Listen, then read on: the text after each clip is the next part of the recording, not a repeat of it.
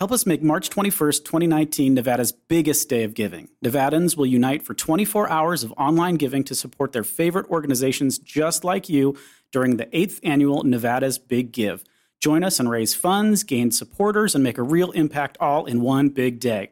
Register your organization and find all the tools you need to make your organization successful during the Big Give at nvbiggive.org. So don't miss out on donations. If you register your organization before February 21st, you can participate in early giving. nvbiggive.org. Nonprofit governance. Nonprofit answers. Nonprofit board. Nonprofit management. Nonprofit marketing. Nonprofit resources. The Alliance for Nevada Nonprofits presents Nonprofit Everything, the podcast about everything nonprofit, with your host, Andy Shurik and Stacy Wedding. Hey, everybody. It's Stacy Wedding, and I am here with my co-host, Andy Shurik. All right. So we're here today with another episode of Nonprofit Everything. And thanks to Alliance for Nevada Nonprofits and for making this possible to all of you, all of our listeners. We encourage you to submit a question, get in touch with us, share this out in your networks, and keep the love going.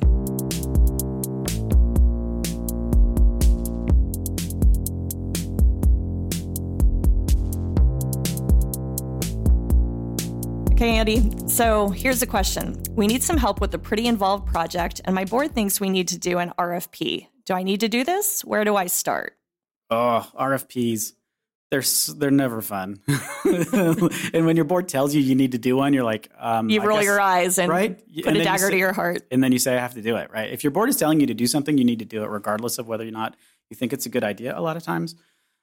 So RFPs, for those of you that aren't super familiar with it, it's a request for a proposal, and sometimes they use other words to mean R and F and P, but generally it's a request for a proposal where if you need some big expensive service and you want to sort of send that out to bid, but it's not as easy as like just get some prices. If it's more complicated than that, you might have to put together a document that sort of explains what it is that you're looking for.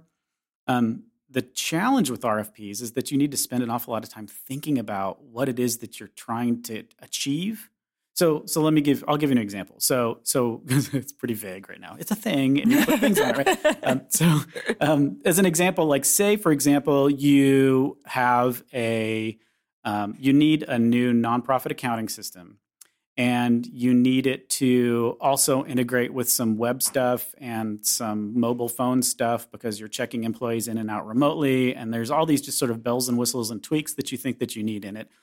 But you're not really sure how to actually put that together yourself. You don't know, like, it's not like you can go online and type in, this is what I want, and get that one thing. So you need somebody to help you sort of assemble it, in which case you might need a consultant that would help you like figure out what you need first. So that would be a good example of what an RFP is. And what you would then ask for is you would ask for someone, you would say, I'm looking for a proposal on getting us to this particular point. And then leave it up to them to explain how they're actually going to get you there. So what are the steps it's going to take, how many meetings, how long, and then they're going to give you a price on it at the end. So that's technically what an RFP is supposed to be. Unfortunately, what we see a lot of times is sort of RFP because you've been demanded to do an RFP and you don't really need it. Like you want to pick one person. Like there's one consulting gig and you know that this one person is going to be really awesome at it. And then somebody says, well, that's going to cost you more than $11,500 or whatever the cutoff is. You have to do an RFP. And so what you end up doing is creating an RFP to hire the person that you want to hire and then having to get two other people come in and bid on that project, which is not cool and not fair. No. For those of us that respond to those things, we call that column fodder, and you don't want to ever be column fodder. No. Some of us won't even respond to RFPs. So if you're doing an RFP, some companies won't even participate because they know that like this, it's just too much work, and you're going to spend so much time putting together this really weird report, and then a lot of times you're not going to get the job. So sometimes they kind of bite you too. Yeah, it's interesting. I had that experience in the flip end recently where somebody actually called me and they had the courtesy and I appreciated it. They called me and we're like, we're putting out this RFP, but we really have in mind this really huge national firm that we want to respond to it. They told you that? Yeah, they pretty much told me that, which was really nice, right? Because those of us on the consulting end really can't stand it when we aren't told that, and then we think we have a chance. So anyways, I appreciated that. But yeah, it can sometimes feel a little bit like that feels like a waste. And that I always say to organizations, is there any way you can kind of challenge that? Like, if we already know who we want, then why are we going through this process? Right? I mean, because it's kind of like it's a waste of our time. It's a waste of the people who are responding their time. And that doesn't build good rapport and relationships. I think, though, what I like about RFPs, even though they can be a big pain in the butt for the organization having to put it together, is I think it helps from a accountability, a good governance perspective. It kind of evens the playing field a little bit, right? And it helps avoid favoritism. I mean, if you have a board member that has their pet firm or their pet person they always go to, right, that helps eliminate it. And it's just good governance. I mean, what's the rule of thumb? I think it's like for audits, you should go out to bid every 5 to 7 years. Now, that may not require a full RFP process, but it might. And so it's one of those things where I think it helps keep it fresh. It's also good to have your existing kind of vendor relationships know that it's not just a given all the time, right? They have to kind of bring their A game. And for that reason, I think that's a good thing. Yeah. And certain contracts, if you have state contracts or federal contracts, sometimes they require that if you're getting services over a particular dollar amount, that they want to see some sort of bid process in place. Mm-hmm. And that a lot of times you need an RFP for that because you don't know exactly what you're asking for. And so you're going to need assistance putting that together. Another place that you frequently use it is if you're going, like somebody's going to give you a ton of money and all of a sudden you realize you need an investment policy. And so you want to get an investment manager. And I can guarantee you that there's already one on your board, or somebody that's married to one on your board, right? So being able to have a serious, we don't want to necessarily automatically pick somebody that's directly connected to the organization because that's a conflict of interest, number one. It could be problematic from that perspective, or it just could be a bad idea. I mean, they might be really nice, but they might be terrible at investment management. So you want to be able to collect information to be able to decide which one you want, and the RFP is a formal way to do that. And I think, I can't remember the word you just used, but you said a word like it was like, the challenge with these things, right, is that there's a lot of work that goes into them. And so I guess I would say I agree with that. I also think, though, I'm going to be Pollyanna and say, okay, I also think there's an opportunity with that, right? Because it really helps you clarify as an organization when you have to go through that process, right? You have to figure out what are our budget parameters? Is there a specific skill? What does success look like at the end? What exactly are our needs? Because it's very easy in an organization for people to be talking different, sort of having different expectations about what they actually want, which then nobody's happy with the end result. This helps you really kind of, assemble that team of that little project team, if you have it, whether it's volunteers or board members or whatever, that is going to help really think through what is it specifically that we want at the end of this. And then articulating that, that can be, I think, an invaluable process. I think if that's the way that they worked, that would be amazing. But you don't think that's... No, I mean, as someone who receives RFPs for things, a lot of times it's just somebody's copied it from someone else. So what you do is you're like, I have to do an RFP. And then you call around to your friends. Have you ever done an RFP for investment management services? Yeah, here's one. Or here's one I found on the internet. And then you tweak it a little bit. Yeah, and that's so true. So you're not going through that process at all. So yeah, I agree 100%. If you want to use that as a planning tool to say, seriously, let's sit down and think about and spend a lot of time on the front end thinking about exactly what it is we want. And then designing the RFP around that would be amazing. The problem is then, just in the case of investment management services, if you ask them for goofy things, they're not going to respond. They're going to respond and they're just not going to answer your questions. So you're going to get a bunch of non-responsive RFPs and then you're going to end up picking the best of the worst.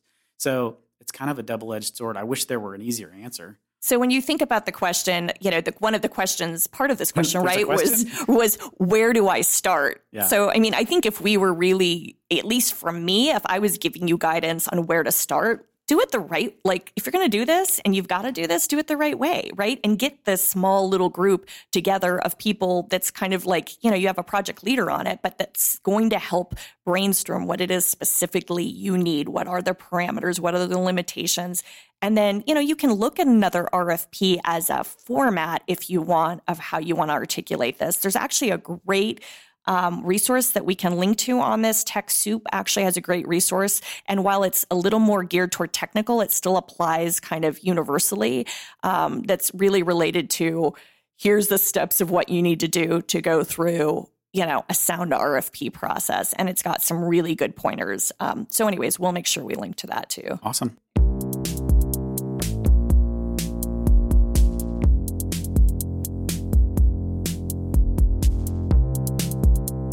My board wants me to start tracking things through cost centers. What does that even mean as a nonprofit?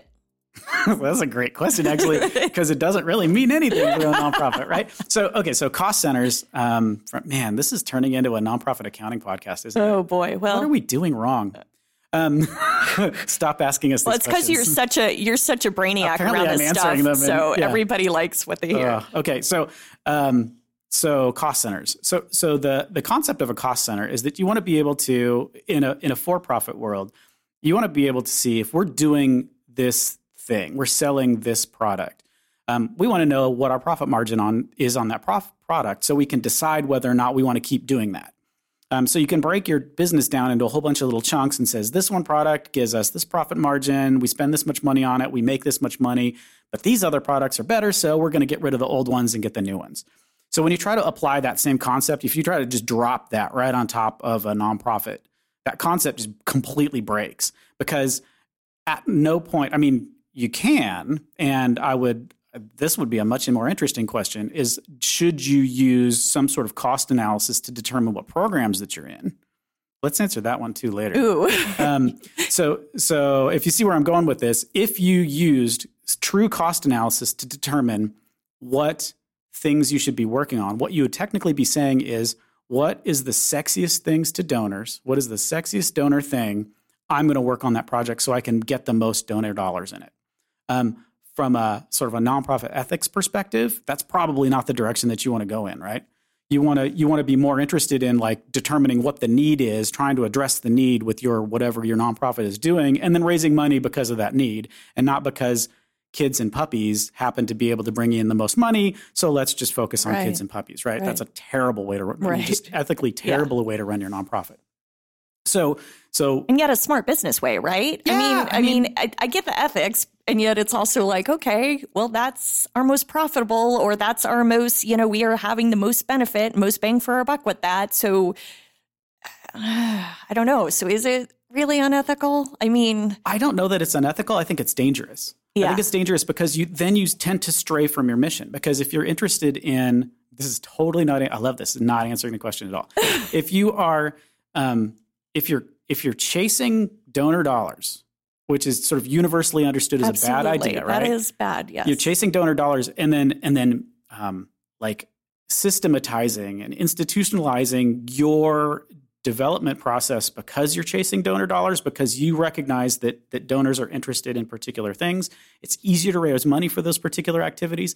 That's going to pull you further and further away from your mission. Absolutely. So we're at a really high level here, right? This is not technical detail where you're talking about particular cost centers. So I think that's where it gets dangerous. I get that. I think what I'm trying to figure out, though, is what you were saying. Like, when you use the first example with for-profit, which could really be transferred to nonprofit, when you were like, what is most profitable for us, right?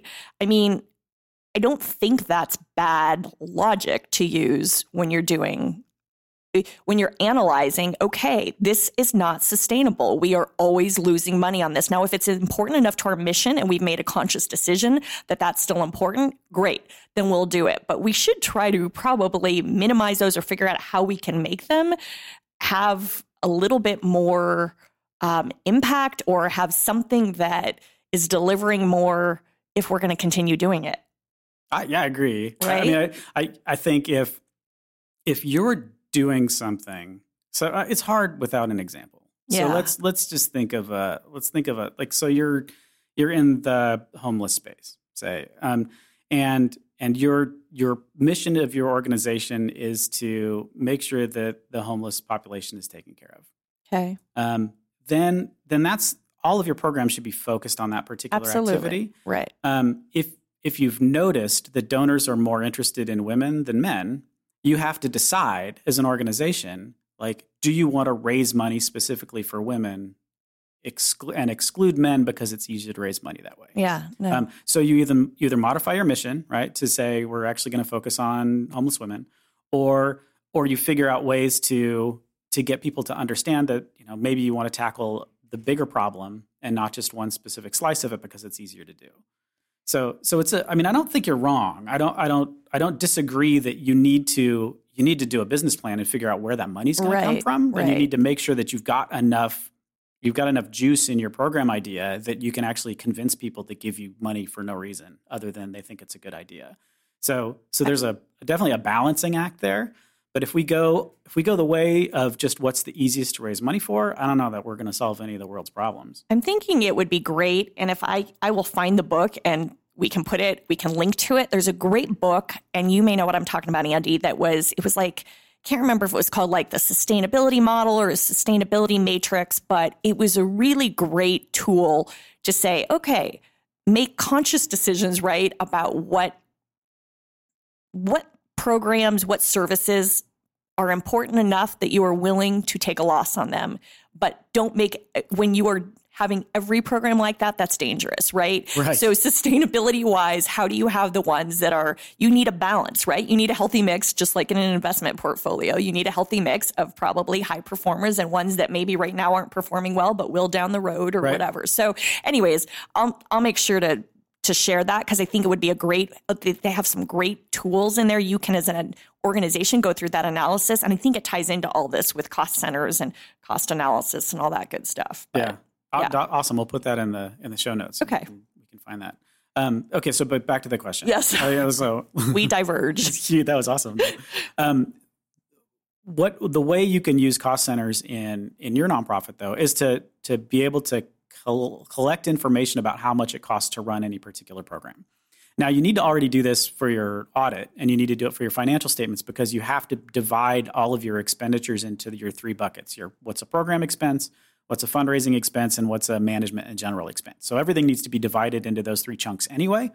But you might want to know, like, how, if we've got multiple programs, if we're running multiple programs, how much money are we spending in each one of these different programs? And then you can sort of break it out into different pieces. Problem is that the revenue side of it completely breaks down. So unless you're only raising restricted funds, which would be, on a crazy train, would never be a good idea, right? You want to get as much unrestricted funding as you can get, and then you want to sort of subdivide that into, like, it needs to go where it needs to go, right? Which is, I think, kind of where it dovetails with the other part of your question. So if puppies and kids are what brings in the money, make sure that you're also getting unrestricted money so that you can spend it in other ways, right? Absolutely. So not to forget those kinds of things. But as far as cost centers go, you're going to want to break your programs down so that you can, number one, so that you can report on it to your board to say, we're doing X, the outcome is Y, and it costs Z, right? We can be able to say that. And then it helps you budget too, because the next time you go through your budgeting process, you've got your budget divided into whatever those program areas are. And you can specifically say, this is the money that we're raising to do this particular thing. You can tell donors things like the food banks do, where $1 equals 3 meals. The only way they can do that is by having a giant spreadsheet, which says, here are all the inputs to our food programs, here are all the outputs of our food programs, and we know how this all works because we've got it divided to 113 different ways. And so we can specifically say, and do that. Go to the food bank and say, can you show me how you calculate that? Because they will love that. They'll be like, yes, please, I'd love to show you how. They get excited, right? We've worked so much on this and no one ever asked, but they just trust us. So getting those kinds of calculations, which are really attractive to donors, the only way you're going to get that is by really tracking cost centers properly.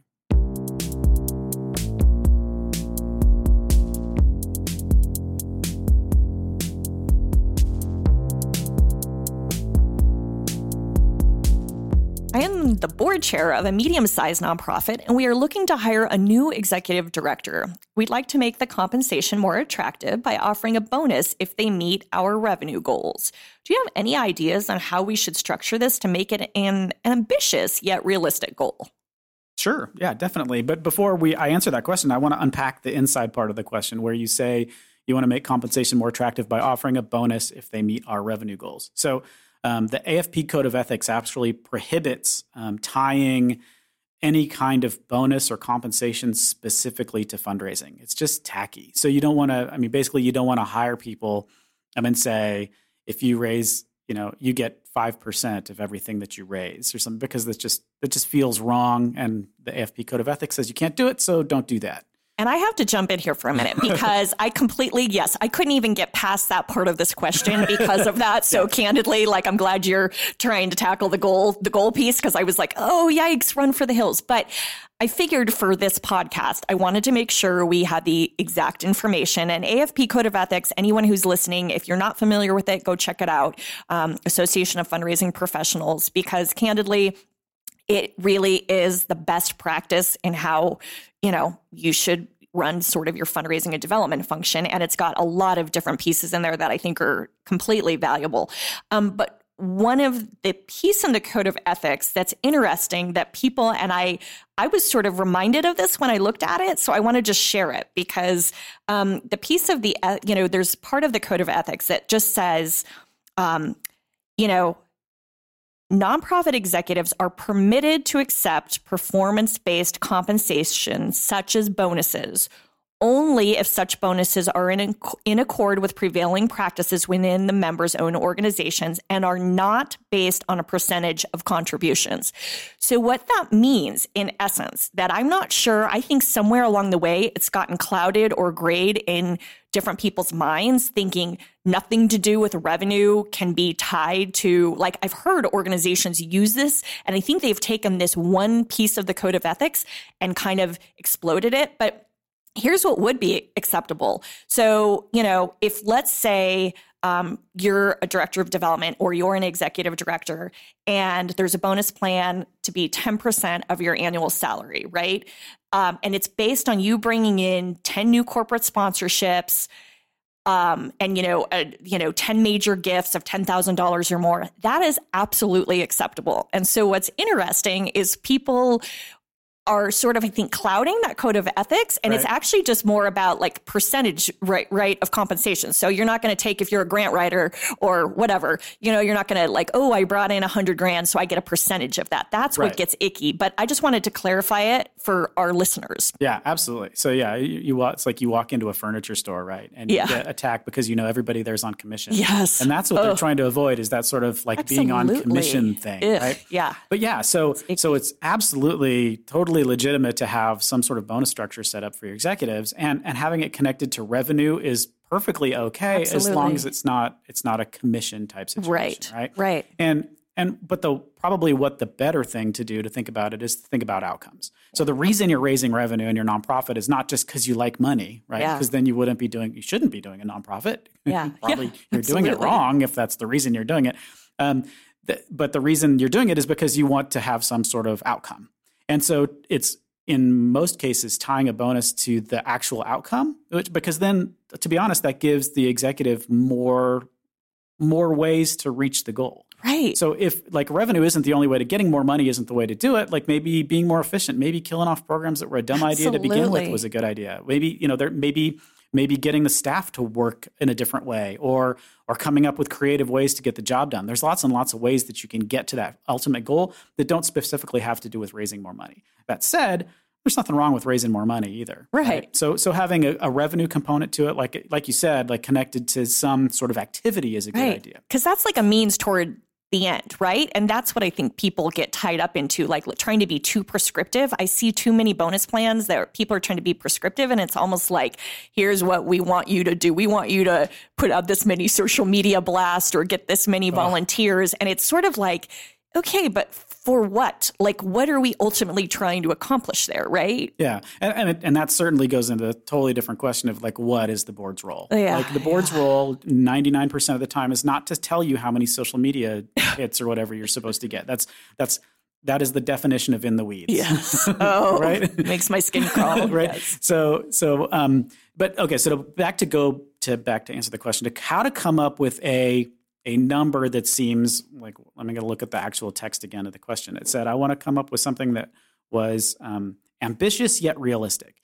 So this is sort of a common budgeting question that every company goes through, regardless of whether you're a for-profit or a nonprofit, is to how do you forecast? Like, how do you determine what the right level of something is? And the answer is you do a lot of hard work of figuring out like how exactly where that money's going to come from, exactly how that money's going to be spent. I know in other questions we've answered recently, we've talked about cost centers, like trying to figure out exactly what your programs cost and where that money's going to go.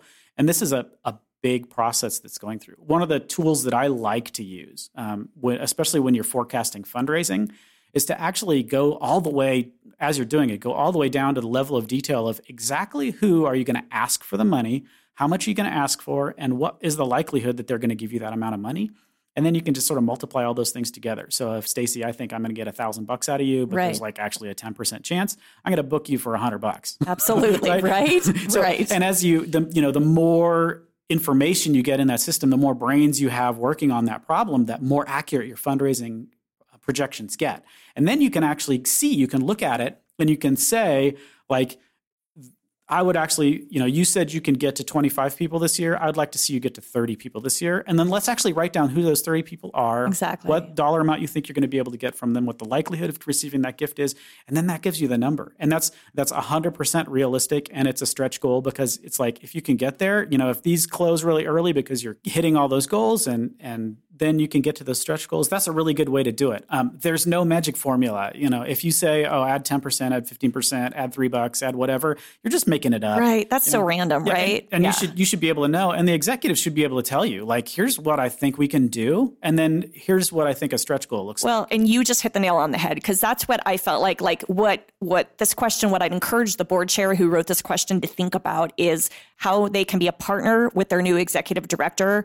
And guess what? Like on setting those goals, and that executive director is going to need some time to get their feet wet and figure out what they're doing and all sorts of things. So it may not even happen immediately, right? But after that executive director has been there for, 6 months or something and 3 months and can start to actually really, has met everybody, is building the relationships and doing all that, perhaps then it's a sit down of, okay, what does an ambitious goal look like, right? And I think this ties back to strategic plan. I mean, for the nonprofits listening that sit there and go, oh God, that sounds like so much work, what Andy just said, which it is a lot of work, right? So if that is not, what someone wants to do, then I also think there's ways, you should be doing that theoretically with your strategic plan as well, but there's some ways to also do this in a more, manageable way of here's our strategic plan, here's sort of our key success indicators after the first year, and maybe that gets wrapped into some of this goal and bonus structure, right? Because that's for the organization as a whole. Yeah, and the other caveat is you're bringing on a new executive director, which means you've just lost your previous executive director. And you need to make sure that you're not just transferring the baggage that person had onto the new person. So the fact that you're talking about revenue tells me that one of the challenges that you had with the previous executive director might have been revenue, and you're trying to sort of make sure that you've got that shored up. We're gonna take a hard line on revenue because that was a challenge last time. And to be honest, with your new executive director, maybe the stretch goal is like, don't quit. Exactly. Totally. Don't end up in the loony bin and don't quit. So anyway. So coming up with things that are appropriate for who this person is, like is exactly what you just said, is probably just as important as trying to figure out like how do we come up with that stretch goal. And you, as the other thing I just want to say to any board members listening is I am so amazed at how many people come in to an organization, right? They're a new whatever position, but they sit there and realize, how much maybe was broken before them. Now, that sort of just happens, right? Nobody does things the same way, but also give some lenience to this new executive director's got to come in and kind of assess where things are at, what's working, what's not, what has been effective, what hasn't. And that takes a little bit of time, and they may also tell you, God, this is way worse than what you even thought, board member. So be open to hearing that, because that's part of what happens when you have a fresh perspective.